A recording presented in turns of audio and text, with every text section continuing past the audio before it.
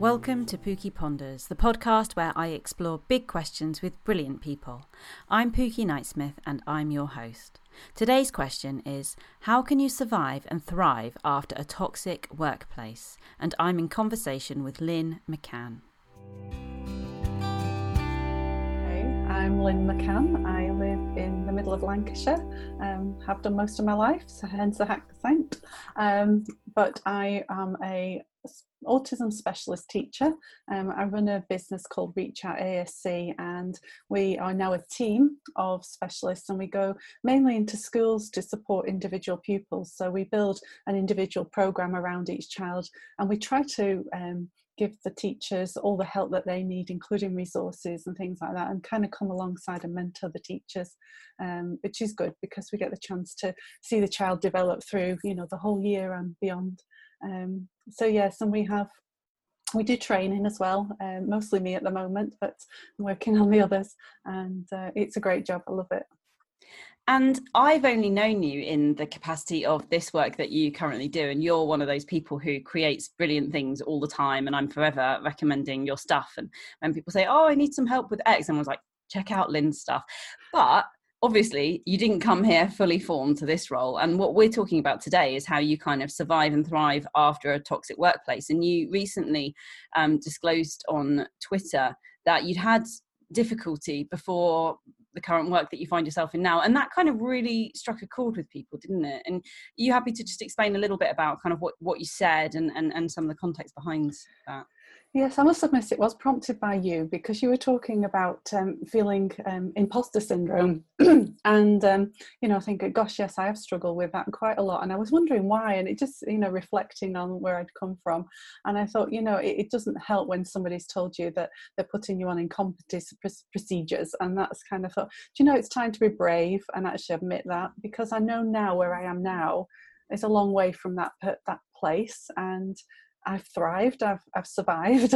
And so, yeah, I thought maybe somebody else might be encouraged by me saying that and being honest. And I think the community that we're in Twitter is really supportive of things like that. And, I had a couple of conversations with people afterwards on message, whether I was able to encourage them. But actually, I've been teaching for, I'm coming up for 30 years. I'm 52. I went straight through school, through college, through uni, right into school again. So I've been in school all my life. I had a brief time I worked in Preston Prison for 6 months, just on admin, by the way. But yeah, generally, so I feel like I've only ever been to school. But it's been it was my passion. So, it's something I really wanted to do, and I always wanted to work in special needs. That was prompted by when I was at secondary school myself. We were asked if we would like to go and play with the children in a special school across the park. And I was quite a lonely person when I was at secondary school. So I thought, well, I've nothing else to do. So I went and I just fell in love with these children. I just had a great time. Really, connected with them, enjoyed working with them, and looking around the special school, thought, wow, this place is amazing. And thought, that's it. That's what I'm going to do. So at 14, I made that decision to get into this work. So I pursued that, and I did a 4-year BEd at Edghill. It was still a college then, before it was a university, and did all the special needs sort of options that I could. But then I was advised to go into mainstream school and get some experience in mainstream, which I did. I became a primary teacher for the first 14 years. In that time, I've actually been bullied twice in my teaching career. So once when I was in my 20s, and I didn't do very well afterwards. I really struggled, and I ended up with 6 months out of it. It was also a time where I'd had young children. Well, I had one child. I had some miscarriages in between, and I wasn't handling that very well. So that, with all the stuff at work as well, it was. So I'm going way back here, but it was a time when Ofsted first came into being. Yeah. And so it was the school's first Ofsted. Oh gosh. But the head teacher became really obsessed with it and was going around sort of picking on certain people and telling them that they would fail in Ofsted, with not really any framework around that for us to work with. So I struggled with that. But interestingly, when Ofsted did come in, I did all right out of it. but the damage had been done and the chipping away at me. So after I kind of survived Ofsted, I decided to leave because my mental health was in a really bad place. I went off for 6 months, looked after my kids, and then decided to get back into education part-time. And that was a nice time building up my confidence again.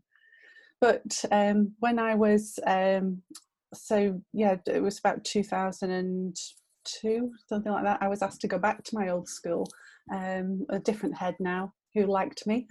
And he said, "You've got really good skills, will you come and do this job for us?" So I went back and stayed there for a couple of years and came across my first children I'd ever taught with who had autism diagnosis. And they were both really different, and we had some great training from the local child development centre, and I really got a bug. So after 2 years there, I decided I was going to leave, go back on supply and say, just send me to any special school that will have me. Because I just thought I needed some experience before I could apply for a job. I went to this autism specialist school for the second job that they gave me, and never left.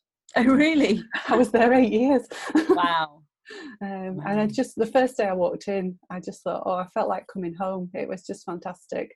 The children had quite, complex needs. A lot of them were pre-verbal, and they were just brilliant. I loved it, and I just got it. So fortunately, it was the head teacher there at the time was really good, gave us loads of training. We did our qualifications through Birmingham University, sort of distance learning, and we had loads of things, like we did the CERTS training, and he got the authors from America to come over and do the training with us and things like that. So I did really well out of the training and stuff that I had then. And then after after about 3 years of being there, he said, well, we need to set up an outreach service. You're the only one who's worked in mainstream before, you can do it, Lynn. And just gave me this carte blanche to set up this whole new service that the school was going to provide. There was a great HLTA that I worked with, and the two of us just invented it, made it up, and it was brilliant. But I think what I really valued was that the head teacher valued my skills enough to say, we know you're a good teacher. He actually said that to me. It's a nice rare thing, isn't it? Were you able to hear that, bearing in mind that you'd had your confidence kind of eroded in previous positions? Yeah, I think working in a special school and being where I'd always wanted to be really built me up. But in between those times, I'd also had some counselling, and I'm a Christian, so I'd had Christian counselling, and it really worked on where my sense of self-worth was. Yeah. And what I was grounding it in, was I grounding it in being a teacher, or was there more to me than that? And that was really helpful.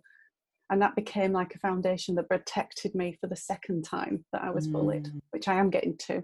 I always feel like I need to explain the context. No, do. It's fascinating to hear anyway. I don't know if everyone listening, but I would really like to hear it all. Yeah. So after setting up that service, we set it up and it was brilliant. I really enjoyed it, learned so much, on the job, was taking the expertise from the specialist school into mainstream school, learning how to adapt it. And because I had worked in mainstream school, I was really able to understand the teachers' difficulties, that they've got this class of 30 children. And I still feel that that's the basis of all my training now. I know what it's like for you, so let me help and make it easier for you. Let me show you the way to put this in place amongst everything else you're doing. Because everything you do is really practical, isn't it? It's very quick to kind of, I think you do a brilliant job of translating what we know works into kind of relatively simple stuff that someone who might not have had that training or that experience can actually pick up and run with. Even if they maybe don't know all the complex kind of science or research behind it, they can use it and it works, right? Yeah, and I do that because I don't feel very clever, and I'm surrounded by clever people. I mean, you're just amazing, and all these people who can talk all this amazing theory, which I soak in, but then I have to make it into something practical to kind of understand it myself. So I realised, well, if that's my skill, I can use that in my job. Just for what it's worth, what you just described is exactly how I feel. So we're all just, anyhow, carry on. No, I know what you mean, but that's where that imposter, I don't know where we have this thing that, we need to sound clever to be clever, but we don't, do we really? Not really. We just need to do the right thing by the kids, I think. Exactly. And I loved like observing and getting to know children and just looking at how it is for them. And I think when you've got that sort of insight, you can sit in a back of somebody's classroom and watch a child who's autistic, like walking around and seeing what they like recoil against. So you can see, oh, there may be a sensory issue there, and the privilege of being able to watch and observe and then pass that information on and talk to the child in a way that they can communicate and find out what it's like for them and work up from that in your programs. It's just been fantastic. So we did get a lot of good feedback for our outreach services. I learned to deliver courses, which I'd never done before, and then we got a new head teacher, and really clever person. I'm going to say a person. I don't want to give away any sort of specifics, because I'm not into sort of naming and shaming or anything, but the atmosphere of the school changed and the focus of the school changed, and there were some good things in that, but also there were some things I started to sort of feel very uncomfortable about. So there became a very sort of very intense focus on curriculum. Mm-hmm. And considering the needs of our children, I just felt really uncomfortable about that. Like, you've got to make so much impact in geography, for example, but actually I think, well, but can I not work more on their communication needs or their sensory understanding? So, but at the same time, I became a Forest Schools leader. I just because I like being outside, and just I said, would anybody like to train to be a Forest Schools leader? And me. that took a year, but that meant that as well as my outreach work, I was doing PPA cover for other teachers, and I was able to do Forest Schools then with all the classes, which was fantastic. So it was working hunky-dory, great job, wonderful time. And there was one really strange thing where the head teacher said to me once, I really wish I was doing your job. Oh, that's a bit strange. And I said, I'm really sorry, but I don't think I'd like to be doing your job. Thinking, me and a head teacher, no chance. I just haven't got the skills to do that job. It's a big job. I said, you've obviously got, more responsibility. This is the job for me, sort of thing. And it was just strange, but I let it go. But after that, I kept getting little niggly comments about things, like sort of pulling me down and criticising what I was doing. And I know this by talking to other people, that this often happens, doesn't it, when people are bullied in the workplace. And it's kind of, and I learned the phrase since, gaslighting, and it's like, oh my gosh, that makes sense. You're made to feel like you're failing, you're the one who's getting things wrong. So it kind of came to head again with another Ofsted coming up, where I was covering somebody else's class, and I was judged on, I had an observation where the children hadn't made enough progress in half an hour. Now, these were children with severe needs, and the fact that they were all calm and engaged in the lesson was just amazing. We had children who had like 2-to-1 staffing because of their needs. They'd very quickly go into meltdown if we didn't really manage things well. And it was like, what do you mean they've not made enough progress in this half an hour? And they could never quantify what it was. And I then began just loads and loads of, well, we're going to give you extra observations. And this was just one afternoon in my whole job. Wow. And it was just, and then I said, well, would you prefer the deputy head to observe you? And I thought, well, yeah, actually, because you're making me so uncomfortable. But he came in and he was saying the same things as she was saying, it like a script. And no matter what evidence I collected, no matter what I did, it was never good enough. And then when we had Ofsted, they came in the room. I just happened, be teaching that class that afternoon. But it wasn't just the Ofsted inspector, it was the head teacher as well. And the Ofsted inspector was inspecting the head teacher inspecting. Does that make sense? Wow. Yeah, that's a bit meta, but yeah, I think I get that. So the head teacher's observing and Ofsted are observing the head teacher observing, kind of. Yeah. But this is a class, again, a very, very high needs class. And they've got 2 extra adults in there that they don't really see very often. One of them was a stranger. And one of the children did have a meltdown, and we dealt with it in all the ways that we do, making sure she was safe and looked after. And I was absolutely hauled over the coals afterwards. Why? Because I hadn't taught the children anything. Right. Because you're a bit busy keeping them safe, presumably. Yeah. And the other children had actually engaged in the lesson, and and you can only understand this, I think, fully if you've worked in a specialist school, really. And I was devastated, but after that it was an absolute persecution, and it was nothing about my actual job as an outreach teacher. It was, yeah, but if you and I was threatened. I was called into office after many more sort of meetings and stuff, and my fault is I always went in on my own, and I really wish I'd taken somebody with me now, because all the threats then were not recorded, or there was, never anybody there to speak up for me or afterwards. But it came to a head just before half term, and in the October, and I sat there and said, but my job is this outreach teacher. Why aren't you taking the evidence from that to look at my skills and what, this is the job you've given me to do. Why aren't you measuring me on that? And she said, well, if you can't teach properly in the classroom, we can't even give you that job. We can't trust you to be out and about, and we're going to put you on incompetency procedures. Sorry, I'm getting emotional now. I'm not surprised. It was like somebody stabbing me, and it was like, you've got 6 weeks to improve or else. What did they mean by improvement? What were they expecting to see? Did you know? I have no idea. I think I'd kind of in amongst this spring, I actually got in touch with my union, and they'd been like no help at all.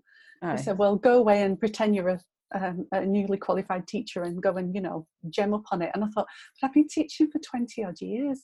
If you give me something, I've been learning it all the time in this place. I've been doing professional development and trying to put it in practice and writing courses on it that are really effective and I couldn't make sense of it really, and I still don't. And I just think, I was being picked on, I was being persecuted, they were making, and I might not have got, and it might have been and I think, well, was it my fault? What did I not get? What did I not see? What did I not understand? And I spent a lot of time thinking, what have I done wrong? I think all of us teachers do that when we're being bullied, when we're being undermined. We're so passionate about getting it right, aren't we? And as soon as somebody says we've got something wrong, we go into, oh my gosh, it's me, what have I done wrong? And where's a trigger of where I suddenly started going wrong? What have I not done?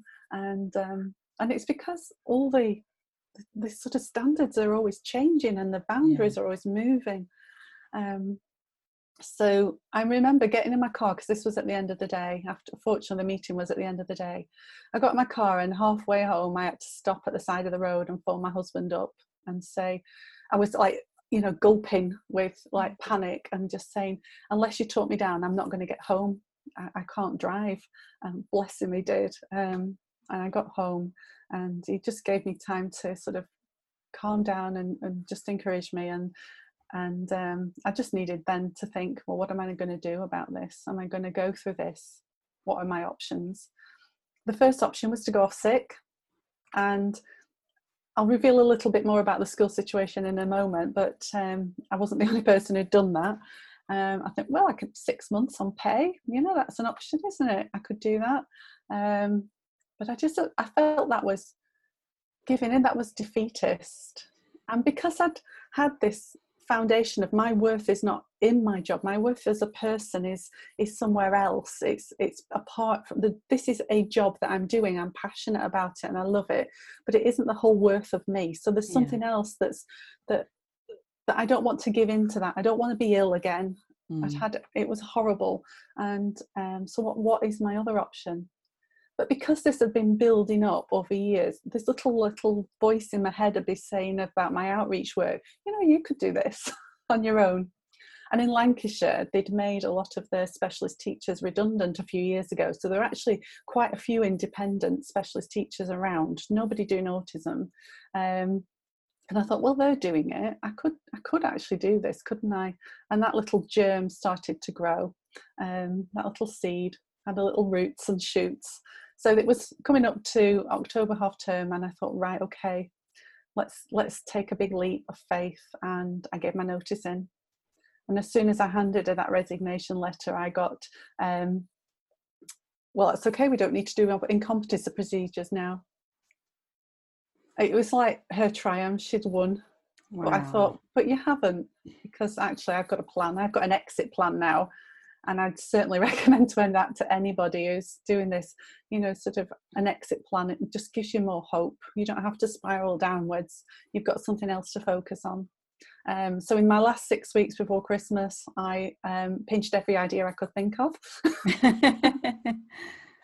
All the things that I'd made, I took home in bags, one night at a time and stuff like that. And I had to be ready. So I finished my job in December and I had to be ready to start the new job in January because I couldn't afford not to. Wow. But because they weren't then replacing me, so that says a lot, doesn't it? They weren't going to replace me. They wanted to sort of end that job of mine. Some of the schools that I had built really good relationships with over the outreach work said, "Oh, we'll still keep you," and so I had a little bit of work to start with. That's great.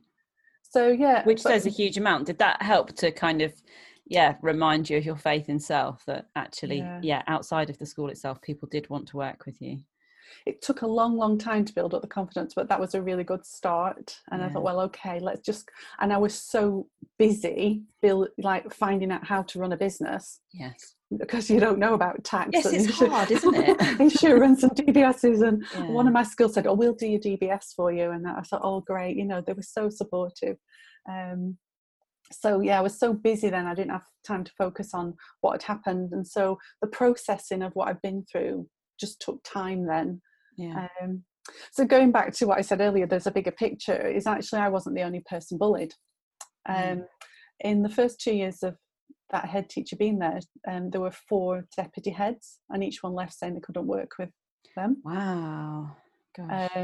And then I'd say in total there was probably a dozen staff who left or moved on because of this being picked on. Wow. And did you ever talk to each other about it, or was it just one of those things that you each dealt with on your own and moved on? At first, we all kind of dealt with it on its own. You kind of knew it was happening, but basically we're all in survival mode of I'll keep my head down and then it doesn't happen to me. Because a bully has a lot of power, don't they? They do. They have a lot of power, and when they can threaten your livelihood, which is what happened to me, and I know it happened to other people, then, if you've got a family and children, I mean, my children were teenagers at the time, and I thought, I can't afford not to work. So you kind of keep your head down.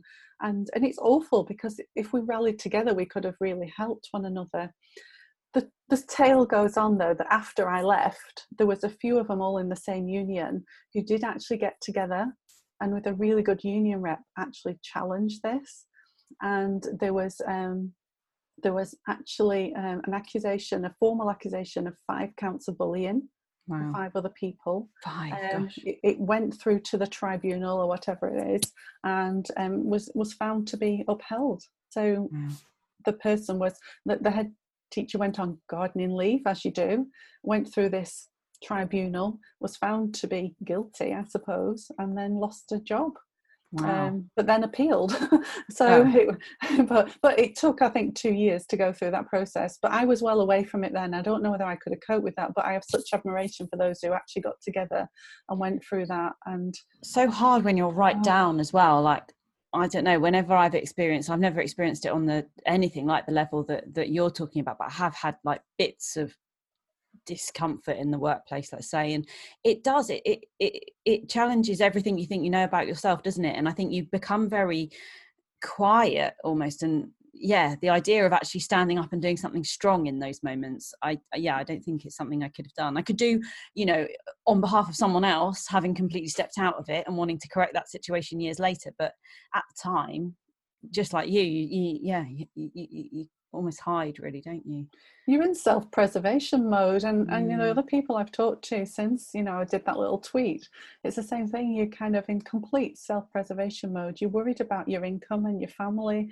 You're worried about your own, because when you're a teacher, it's a vocation, isn't it? Yeah. And you put a lot of passion into it and a lot of time. It takes so much time out of your family life. You're working in the evenings, you're working in the weekends. And in the time when I was trying to improve and not knowing what I should be doing, I worked every single night till 10, 11 o'clock, and I worked 6 hours on a Saturday and a Sunday, and just tried to have a little break to actually spend time with my family. And I think what kind of job is this? And I know that those who are going through this kind of thing end up working more to try and make things right, when actually you the probably problem isn't, can't. it's not your problem really. When you think about it, it's that person's problem who actually should be helping and supporting you and not persecuting you. If they don't like you, tough. If they don't like, if your work isn't up to standard, then they should be putting support and help in place to help you get there without all that judgment of you're a crap teacher.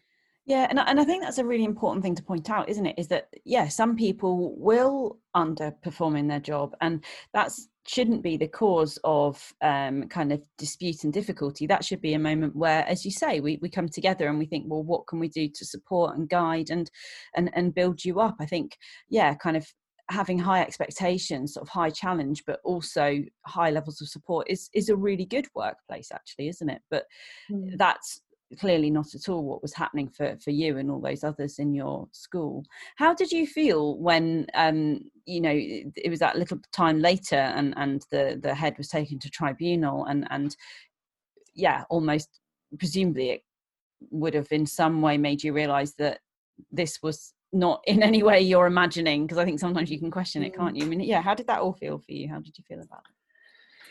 It was strange, really. As again, because it was been my second time of going through it, I did actually have some self-preservation in place as I was going through it. So I was determined not to be bitter. So when that actually happened, I actually felt very sorry for that person, to think that they had gone on the wrong track so much in the way they dealt with their staff that had destroyed their career. And I felt sorry for them, and I kind of still do. The fear had gone, because by then I'd kind of established a little bit of a business that I think when I first started, I was afraid that my old head teacher would badmouth me in the county, and that, and I think had this fear behind me. But I think once I was out of way, I wasn't really bothered. Although in a way I was in direct competition with the school. But yeah, it was a strange feeling. It felt like justice had been done, and it felt the right thing. But I did feel sorry that somebody couldn't see that the way to manage people is not that way. And I know head teachers are under massive pressures themselves. They're under a lot of, you've got to do this, you've got to do that, and maybe they feel so overwhelmed like that they just pass that pressure on. Yeah, and it does make you wonder what was the context there, because this is, the thing I always teach my children when they come across people who are unkind towards them, is just to remind them that often hurt people, don't they? And we don't know what the story is for those children in this instance who are being unkind, but more likely than not, there's something going on for them that's kind of triggered this. And yeah, it seems likely there must have been something going on for that head teacher, and it doesn't make it in any way okay. But it's very complicated, isn't it? All the different feelings that go with that. Yeah, and you feel every feeling going. You feel like powerless, and you feel oppressed and depressed at times as well. But I think deciding not to be bitter, it's kind of tied up with my faith. I'm a Christian, and the idea of forgiveness. And it was a situation where I kind of had a choice. I could put that into practice. So forgiveness is not really as much as excusing what somebody's done. It's more about protecting yourself. When you forgive somebody, you kind of let go of the hurt that they have put on you, and you let it go. So actually I was protected by that, forgiving her. It didn't mean that she didn't do a wrong thing, but also it means that I don't have to carry that around with me for the rest of my life. That's such a good way of looking at it, because I guess that all the time that you held on to it, it was doing you harm, but she's probably forgotten about it and moved on to the next person who was encountering those challenges from her. And did you kind of revisit counselling or anything in that time, or were you able to use what you'd learned previously when you moved on from the second occasion? I didn't go to formal counselling, but I had some really good friends who were good counsellors, if you know what I mean. So we had long walks and lots of chats, and they were really good in sort of resetting my mind and letting me just talk about it, because if you hold it inside, it does sort of eat away at you, doesn't it? Of course it does. I think, I'd say that to anybody really, is if they are going through this, is just to get some good friends around you. I neglected my friends because I was just working. I was just so engrossed for, possibly a year or more into trying to get this right.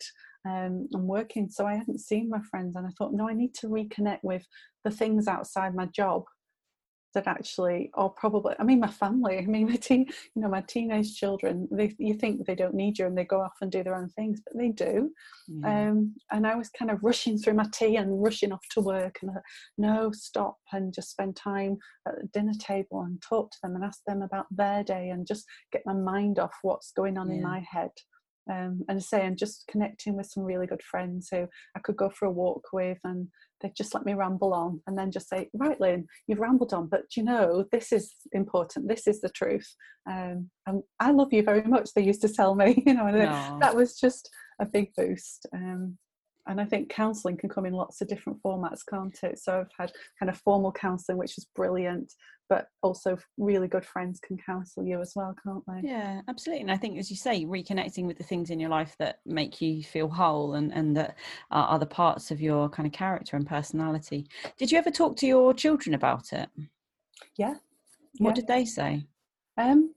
They were, I think I talked to them more afterwards, because I think, they needed to see me out of it. I don't think in the middle, they knew what was going on, but we've always been quite open and honest with our children about life anyway. So when my daughter was at high school, she had a time of being bullied.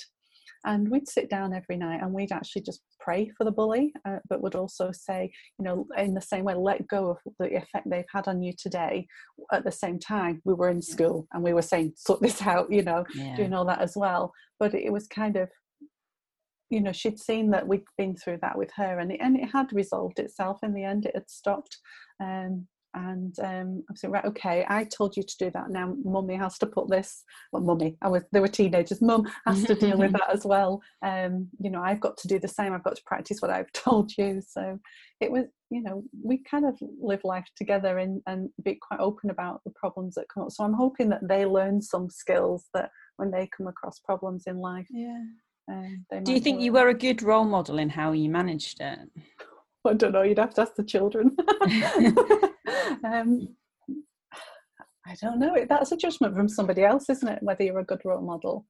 But I guess how would you judge yourself on it if you look back on it? You said you mentioned before that one thing you would have done differently is you wouldn't have gone to those meetings alone. So I think that's a really important piece of advice for anyone who's listening who might be facing something similar. And sadly, when you send that tweet, it seemed that there are plenty of people out there who are in this and they feel alone. So taking someone with you. But is there anything else that you think you did right, or perhaps that you would do differently on reflection? Yeah, I think just give yourself a bit of time, even if you take a few days off, to just sit there and think about what is it that I am good at and what is my passion. Because if you look back in your teaching career, there are things that you've done well and there are things that you're really interested in and passionate about. And it's kind of, I'm a great one for writing things down on big pieces of paper, because I can't keep it all in my head. And when you're stressed anyway, it goes round and round in your head, doesn't it? So I map it out and say, well, these are the things I do think I'm good at, the things I'm proud of, things I have achieved. These are the things I'm confused about, and also assess whether the people who are bullying you are going to change. I think that's often we stay in a place thinking that it's going to change. And actually, sadly, I don't think that's the case unless somebody leaves. And it's very hard for you as a person being persecuted to actually then change the persecutor. It's you've got to be honest about that. And then if that's the case, and I've seen this a lot on Twitter, people encourage people to give it one more go. There was a bit of a campaign about that maybe sometime on Twitter education. But it's like, okay, then if I've got these skills, could I use them better in a place where I had a better boss, basically, if that's what you're asking yourself. And that being able to move on when you're already feeling down and you've no headspace to plan ahead, have you? Because it's all encompassing. So I would say take a week off and just take that time to think this through. And then what I built in was an exit strategy. I think I heard it on the telly somewhere, about retiring, having an exit strategy. I thought, oh, I'm not retiring yet, but that sounds a good phrase for me to sort of hone in onto. So I started planning my way out and what else I could do. And I considered working on the tills at Morrison's. I thought, well, if nothing else, I can do that, and I can be friendly, and I can enjoy, meeting people every day. If it takes that, that's what I'm prepared to do. But actually, I love passionately teaching autistic children. So maybe there's a way I can find something else to do in that. So anybody in that situation, it is self-preservation. But it's also finding the hope that you've got for moving on, and if you need to take time to do that, I would say take it. They can do without you for a few days while you sort your head out, get some advice if necessary, talk to other people who you trust, and really you've got to ask that question: is that person going to change? Am I going to change them? So maybe it's not the right place to stay, and that's hard, I think, isn't it, to walk away? Absolutely, and particularly if you're so often, those of us working in education do it because we don't do it for the glory or the money, do we? We do it because we really care about the children, and it must be hard to walk away from children with whom you've built a good relationship and a place where you've given so much of yourself. But from what you said, it sounds like that it does become impossible actually to be who you need to be and to be able to provide the children with what they need without it coming at such a huge cost to yourself. I think you've hit the nail on the head there. Your greatest sorrow is letting the children down. That was, I cried and cried and cried about that, really, because really cared about the children, and I was thinking I was abandoning them and their families, and that was really hard. I really had to think, well, okay, there are other families and children that I could still help. I'm not saying that those children were in any danger. No. It was... but you'd invested in them. Yeah. So. But then think how many people you reach now. And I think that's why when you first were so honest about this, and thank you for that, actually. I think it was a really important conversation to start, and there are lots of people out there who I think are feeling a bit less alone in this right now because of you starting that conversation. But when you started that conversation, I think people were just so surprised because you're Lynn and you run this amazing consultancy and you've got it really together and you've reached so many people. And I think quite a lot of people did say, well, maybe it was a blessing in disguise, because if that hadn't happened, then you wouldn't be doing all this incredible work now, and I wouldn't be using your resources, and so on and so forth. And how did you feel about that? Because you had there was basically those two kinds of response, wasn't there? There was the one which was like, oh gosh, me too, please help, and then there was, well, it's amazing that you're doing this great stuff now, so maybe it was good. Yeah, and I can see that now. And that's one of the reasons I felt able to talk about it, because, we all would benefit if we could have hindsight before beforehand, couldn't it? But I think it's what we have a choice, don't we, to do what we like with what's happened to us, and bad things happen. That's life, isn't it? And the first time this happened to me, I didn't handle it very well. I struggled to pull myself back into teaching, and it took quite a long time. But also in that time, I dealt with a lot of issues that were apart from teaching, but were just issues about my life. So I think I vaguely remember I grew up as a young carer, and there was a lot of undealt with issues around that in that time, because I was kind of examining and getting counselling and examining where I was in life, I actually was able to deal with a lot of things that really helped me kind of, I suppose, grow up a bit. It sounds like you had a lot on, because you said you experienced miscarriages in that time as well, which again is huge and people don't talk about, do they? But no, I'm 52, I've lived a bit, but yeah, I grew up as a young carer. My mum had mental health difficulties, and my parents divorced when I was 19, and it was my teenage years were awful, horrible, and I just saw going away to uni as a way out of it, really. I love my parents very much, but it was a hard time. I was the eldest of 4 children, so I was the one who was given the caring responsibilities. But I kind of, as a surrogate mum, I sucked. I was rubbish at it. And I've kind of apologised to my siblings since, and it's brought us closer just all talking about that time. But they did see me as the person who was, sorting them out and guiding them through. But between the ages of 12 and 16, you're not really prepared to be a mum, are you? And no. And on top of that, I was quite a studious child at school. So I was very concerned that I had to be good and I had to do all my work. So I was kind of looking after my mum and my siblings and trying to do my homework. And, I had a lovely form tutor at school. He was my English teacher, which is why I absolutely adore English. And I still keep in contact with him now. But he just understood me, and he kind of like helped me and like even in my last report when I left school, he wrote, how much effort. He was the only one who knew I was a carer, basically. Wow. And had recognised that, and I really appreciate him for that. Because in those days there was no recognition of it. There was no help. You just got on. No. I was in a similar situation, and I don't think I would have even known that I was a young carer. Like, I don't think the concept even crossed my mind, and certainly no one ever talked about it. No, they didn't. No, you just do what you do, don't you? I mean, grew up in 1970s and 80s in a poor area of Preston, and it was just life. And but there were some good bits about it as well. My dad worked really hard to sort of keep us going, and he took us out in the countryside a lot. And we had a park near us, and we're in those days, where kids were feral. You just was sent out in the morning and said, "Come back when for tea," But I appreciate that because it kind of was relaxed and there wasn't a lot of pressure on us. So I survived. I didn't cope so well with it in my later teenage years. So by the time I'd got round to this, miscarriages and stuff like that, it kind of brought up a lot of my past that I was struggling with. But again, I would recommend counselling. A good counsellor can just really help you work out and leave behind the things that you've not dealt with. And I think dealing with things in life, we don't have a lot of space and time to do it in this world. But if we can and sort of park that, it's not that they haven't carry quite a lot of incorrect beliefs, can't we? And because we never voice them, we don't question them. And actually having a grown-up who you respect saying, let's pick that apart a bit, what's the evidence for that, can actually be really helpful, can't it? Yeah.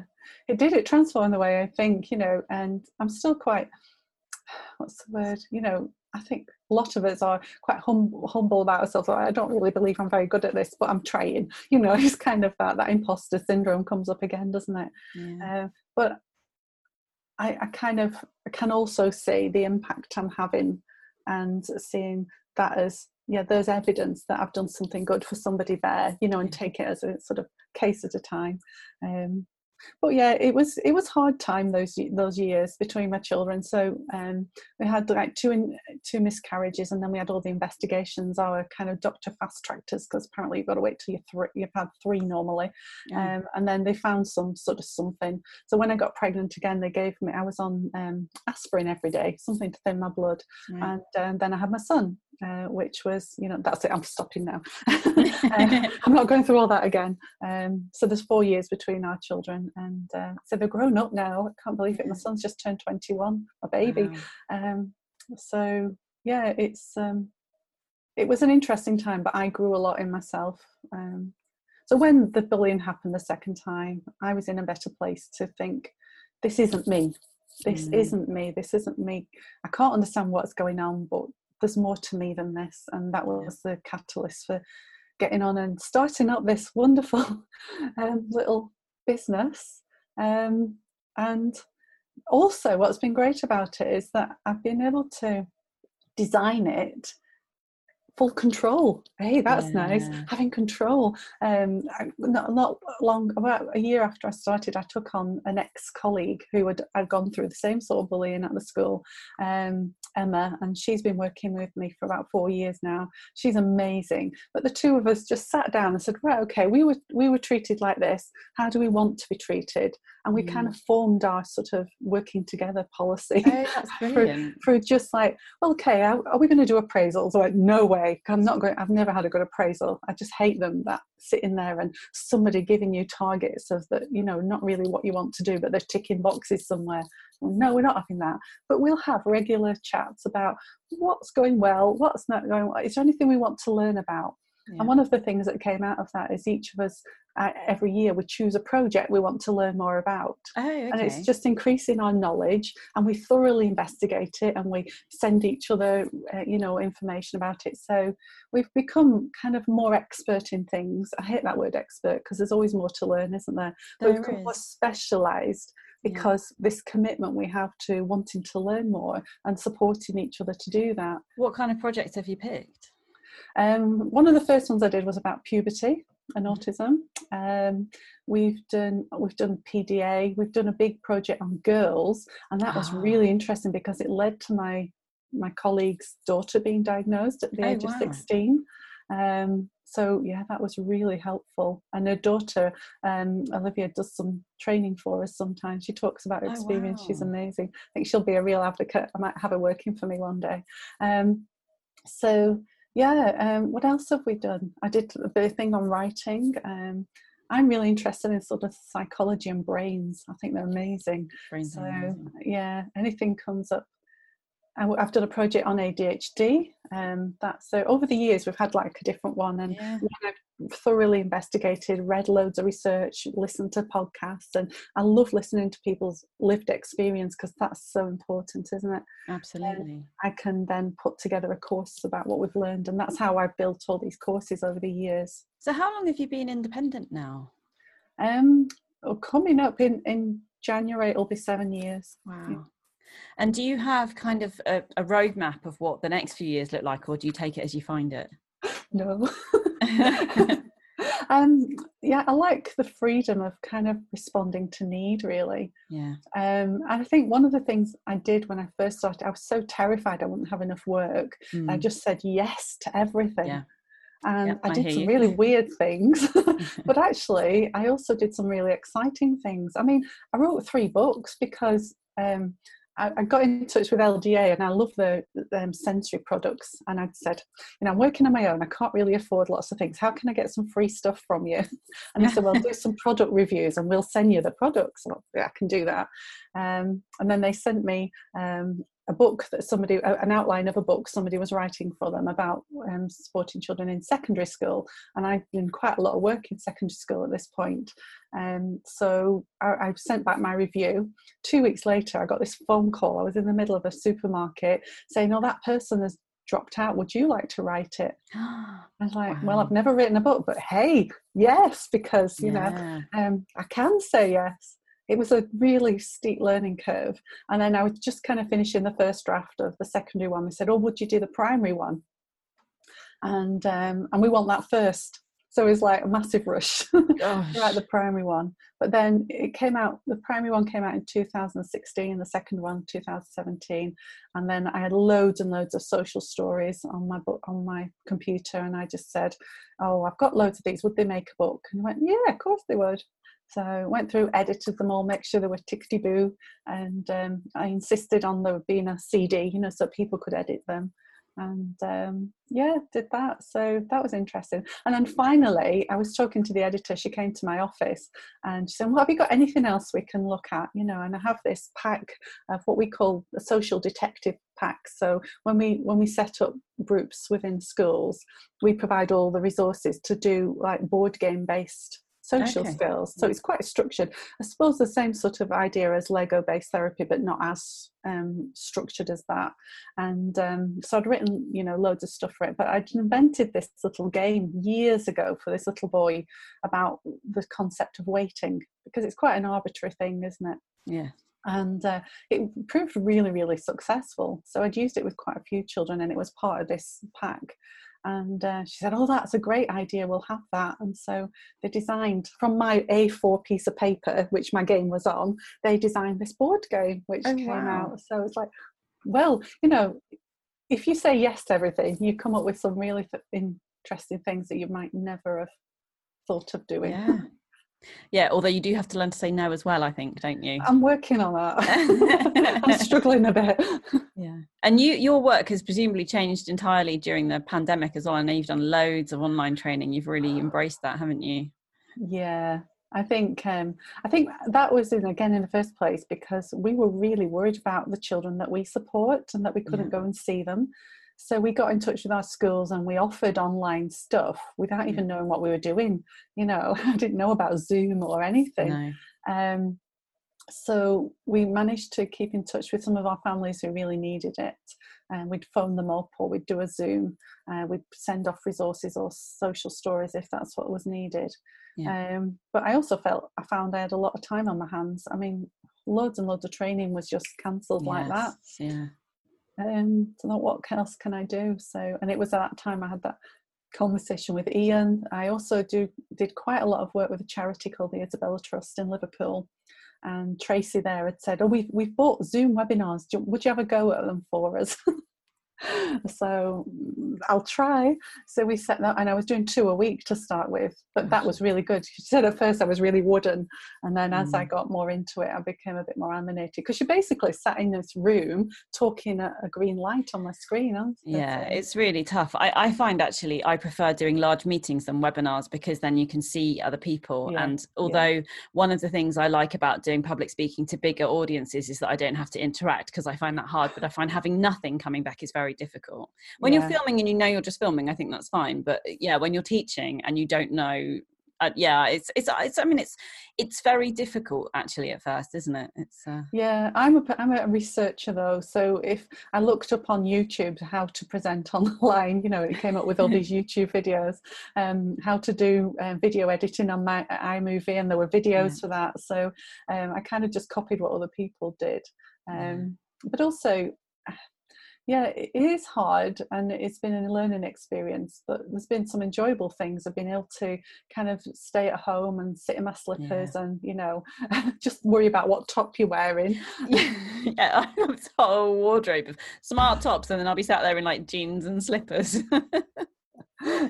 It has been a big curve, but I also think it's changed the direction I might go in after lockdown as well. Oh, really? So I've been training, like I've done training schools down south, and I'd never travel that far, but on a Zoom and you can use breakout rooms and stuff, so we can actually run it where people are really interacting and doing activities. So it gives me a wider reach, really. And that's nice without having to do it. The traveling can be really tiring, can't it? Absolutely. And do you think sorry, go on. I was going to say, interesting what you said about being in front of an audience. Hillary, who's one of the new teachers who's going to be working with, is autistic, and she wrote me a blog a couple of years ago about the different amounts of. She's a mathematician. And she talked about how many different interactions you can have in different groups of people. And I think by the time you get 7 people in a room, there's like over 5,000 different interactions. Wow. There's some mathematical formula for it. She's amazing. But she also said that when she's presenting, she just feels like that's one person in front of her.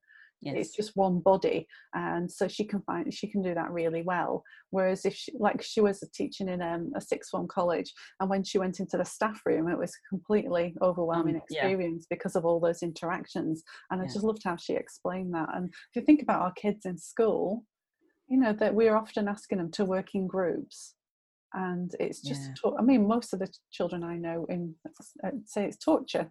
You know, so it's difficult. It's really and that's the thing. And I think it's difficult, and I've never necessarily always stopped to analyze what's going on there for me. But I find one of the most interesting things that will often happen is that people will say to me at a conference over coffee, you know, "Oh gosh, I don't know how you stand up on stage and do that." And because whatever's in my head usually just comes out of my mouth, I'll normally respond with, "Oh, that's fine. I have no problem doing that. This is really hard." And I don't mean it in any horrible way. It's just, I do find it much harder interacting one-to-one or in a small group or in a noisy environment. Standing on stage is fine. Is that why you go around with your camera? Yeah. Yeah, no, it is. And I found that since I started vlogging, again, I go around and I've got a structure for that conversation, and people avoid you. So either people have a more structured conversation or they walk away. Oh, it's a great strategy. Yeah, and I hide a lot as well. I take my car everywhere and I hide in my car, or I go hide in the toilets if I need time out. It's better now that I'm open about being autistic, now I know, and people do give you space if you ask for it, but it's challenging. What we do is quite hard work. It's but you're enjoying it. You're enjoying the online. Yeah, it's just different. I'll be glad to get back to schools. I miss the pupils that we support, and you know, even having a few online conversations with them. You know, I think it's been really interesting because some children have really thrived at home, you know, away from all that pressure. I mean, school is the pressure, isn't it? And the environment and all the challenges and demands on them and the sensory overload, you know, and so they've actually done really well at home. Others are, you know, they've not done anything. They've really struggled to engage with anything at home. So the actual transition going back to school is going to need a lot of support. I think we're going to be quite busy in September. I can imagine. But, you know, that's what we do. We love coming alongside. I was going to say, and helping. Yeah, and that's it. And it must be really reassuring for all those different schools and families that you work with, knowing that you are there, you are being wholly responsive, and you have kept, you know, you've been creating the weather throughout the whole pandemic in terms of how do we manage it? What are the stories that we tell, and how do we prepare ourselves for these new ways of interacting? And I would imagine that your work will be used more widely as we return, because I've been certainly teaching lots of schools that, well, the transition that you'd normally do with your autistic children, we probably need that with all of them right now, because interaction, you know, social safety suddenly gone out the window because we don't know how to interact safely, and it looks different, and we need to learn again. And I imagine there'll be huge call for your work. But I hope that you do feel a deep sense of pride. I feel like, that imposter syndrome comes in for you, but you do remarkable work, Lynn. You're one of the people who, you know, your name comes up every time really quickly anytime anyone's looking for work in your niche, and what you do really empowers people. So do you know, that's really lovely, and I do struggle. I think one of the things I've always had is a struggle to take a compliment, but I will say I've learned to say thank you, and then I go away and I reflect on it, and then this lovely little fluttering in my heart comes and, oh, that was so nice, so thank you. No, well, it's meant really genuinely. You know, I have huge respect for what you do, which you can tell from the fact that whenever I'm struggling with the answer to something, I go, Lynn. Well, it's mutual, honestly, because the work you do has just informed me a lot and just helped me learn more and more. So thank you. Oh, well, thank you. You know, and I think that the network of people that I've got to know, who are all kind of have, you know, a different bit of information, and working together has been a joy for me. And we do better by collaborating always, I think, don't we? That's the thing. What thought would you like to leave people with? I'm thinking particularly if there's anyone out there who perhaps has tuned into this because they're struggling at work at the moment. What do you think they need to hear? I think probably a summary of what I said earlier was to kind of find yourself, you feel out of control, so find something you can control. Just to kind of give yourself a foundation. Take some time to reflect on where you are, what you are good at, and what that might look like if you didn't have that person persecuting you, you know, and then that opens up your possibility of maybe, you know, can I change something here, or can I change by going somewhere else? Don't give up, really. Get some support around you. You're not in it on your own, and have hope. You can keep going. That's the main thing, I think.